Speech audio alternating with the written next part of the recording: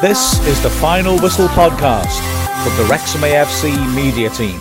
Well, hi, welcome to our preview podcast then. Wrexham up against Stockport, a big game for us. I mean, it comes near the end of a run of huge matches against teams around us in the table, a run that hasn't gone that well for us, probably more because of injuries than any fault of the squad. And I think, firstly, before we look at Stockport themselves, Jay, well, Dean Keats always talks about how important character is when he's recruiting players and how important it is to have a squad that pulls together. I think that's true in this squad's case. We need that at the moment, I think, to dig in and try and get results because we've had a lot of misfortune, haven't we?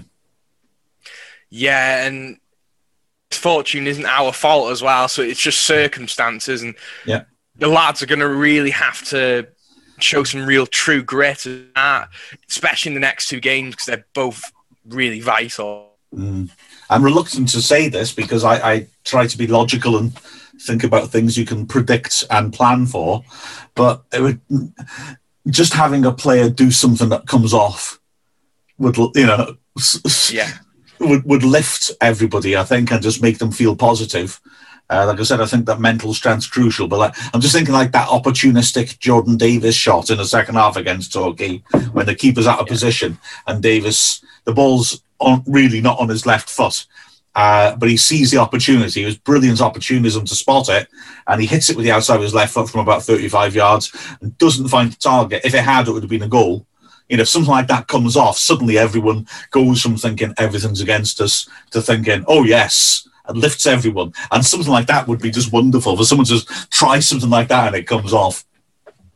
Yeah, I think just a moment like that against the game in Stockport, say early on, could really lift the team. Because I think that's what we need, just a good moment to really raise the team's morale. Because I think if other teams are playing Wrexham, you don't want to be going a goal down against us because we're really hard to break down. We're a really good side defensively, so we need to try and push on and try and go at Stockport fast from the get-go, I think. Yeah, so what's your thoughts on our competitors on Saturday? They're interesting. They're one of three teams around us who decided to sack their manager, surprisingly, when they were in the playoff positions.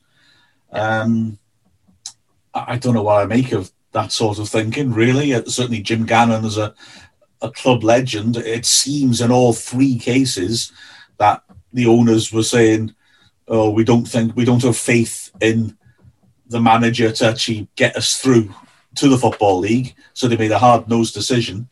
Gannon done a very good job for Stockport County. His replacement, Simon Rusk, ex-Boston United player, Brighton and Hove Albion under-23 academy manager, seems to be the sort of appointment that you make because, again, he's a bit of a sort of technocrat, perhaps, and modern thinking coach, which I applaud. He seems to have done well. I mean, they got a big win at Woking in January in his first match, and their record under him is 1-7, drawn 6, lost 3. It's quite similar to what we've been doing. Very hard to beat. You know, that's 6-3 defeats in 16 games. But the other thing I would point out, and I'm not trying to be stroppy and sulky about this, because they're perfectly entitled to do this, they've got money behind them. Yes. And you can see this in the summer when they bring in John Rooney and both Connor and James Jennings. And then they've splashed money again since. The reason I'm moaning is not because of the money. We've got money now, but they can spend it. And we're not allowed to spend it outside the transfer window because he's come in late January. But of their 16 players last Monday, 6 of them are players he's brought in. He's rejigged the squad again, something which we've not been allowed to do. Keats hasn't really been allowed by the rules to refresh his squad. And you know, it's that frustrates me. I'm not knowing about Stockport at all. At all. It just frustrates me that we are not able to do what everyone else is doing if they've got the cash to do it. Yeah, and it's sort of, what's the word? It sort of makes it a complete unfair. For us. It's just completely unfair. I forgot what the word about to say. But it's so wrong that we can bring in a striker now when everyone else can, just because some Welsh FA rulings. But we've talked about enough of that on Drag. Yeah. But I've been talking to a Stockport fan, and Matt, thanks for chatting to me on Twitter. They seem to think that they're sort of happy with the way their season going. But I remember us two talking before the season started. Stockport was really splashing the cash this summer, weren't they? They were really bringing in a lot of people, and I think a lot of people in the National League expect them to maybe go on to win it, and it's not really fell that way for them. They seem to have been quite up and down from what I can make out. I mean, the game they played against us, the first half they really get at as well. The second half, they weren't that exciting, really, and especially because, I mean, we should have had a penalty, which would also be a red card right at the end of the half when Southern Rugby tackles Jordan Davies in the box. It was remarkable the ref didn't give it. So that seems to encapsulate what they've been like. And I think Ruska's come in and done a good, solid job, but then that's what Gannon had been doing as well. They seem, I don't know, maybe a little bit more direct than they were. They've got good width. Like I said, Sunderland Kitchen were giving us all sorts of problems down the flanks in that match.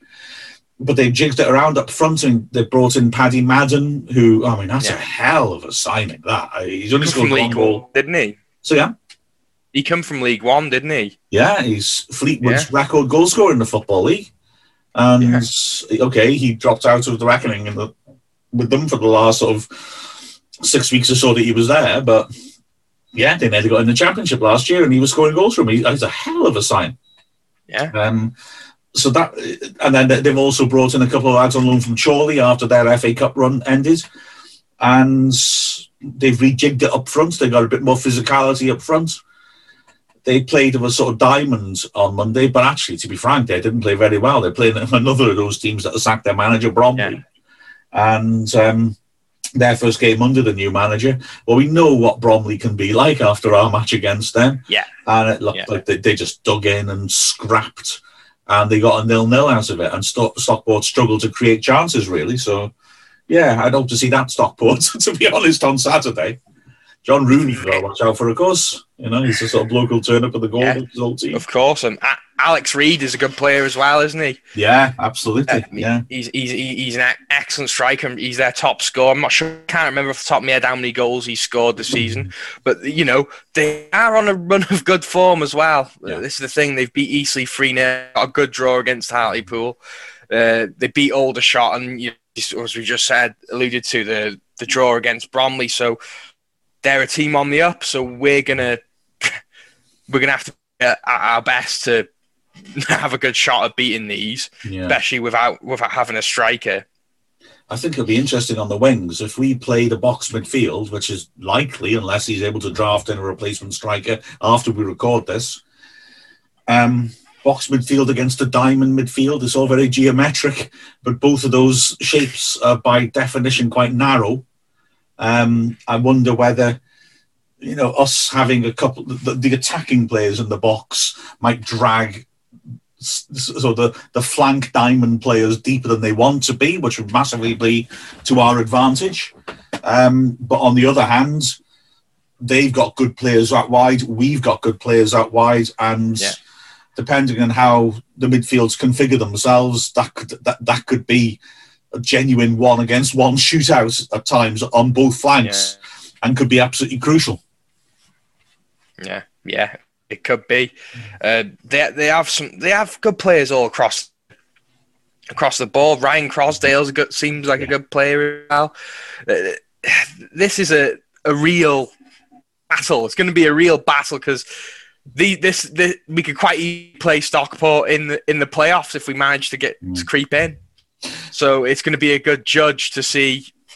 Well, the next games we got Halifax after this game as well. Yeah. It's going to be a good. It's going to be these two games could be the most crucial for our season. Absolutely, it was quite interesting because there was a lot of talk about the Bromley, Notts County, Torquay run being huge, and I never quite understood why everyone seemed to be quite fixated with that when coming next was Stockport and Halifax, which are equally huge, it would seem to me. It is going to be a huge match. We'll go back to Rooney as well. Yeah. I painted an optimistic idea of our midfield four outmanoeuvring theirs. But by the same token, I mean, they say Croasdale sets in at the base of the diamond. And so, okay, we could outnumber them with the two attacking midfielders. But by the same token, we don't really have a sitting midfielder in the way we play. Yeah. And they've got Rooney floating around between the lines, trying to get into goal-scoring positions. They have two strikers, so they should be able to pin our centre-backs back. We have one striker, so maybe they could bring a centre-back out to keep an eye on those midfielders of ours coming forward. So I could see how they could outnumber us in that respect and cause us problems. And we know that Rooney is a player who has an eye for a goal, an eye for creativity, and on his day could really cause us serious problems. So it's going to be an interesting one, that. How would you set us up? Are you going to go the same way, do you think, as Monday? Yeah. I would start the team that finished the game last time, unless Vassell's fit. Yeah, I'd play Rutherford because I thought he brought an immense amount of energy into our team, and I think Jarvis is a very technical player. However, I think he's quite effective off the bench as well. I think he's quite good at changing a game. Yeah. That's how I would play. That's how I would play it. And maybe Theo Vassell's fit. I don't know what the extent of his injury is. Yeah. Maybe him in for Carrington. I think French, Carrington, Vassell is our best back three. Other than that, I'd set exact same as the team we finished on Monday. How about you? What do you think? Yeah, you say that before we threw Pearson on right at the end, obviously.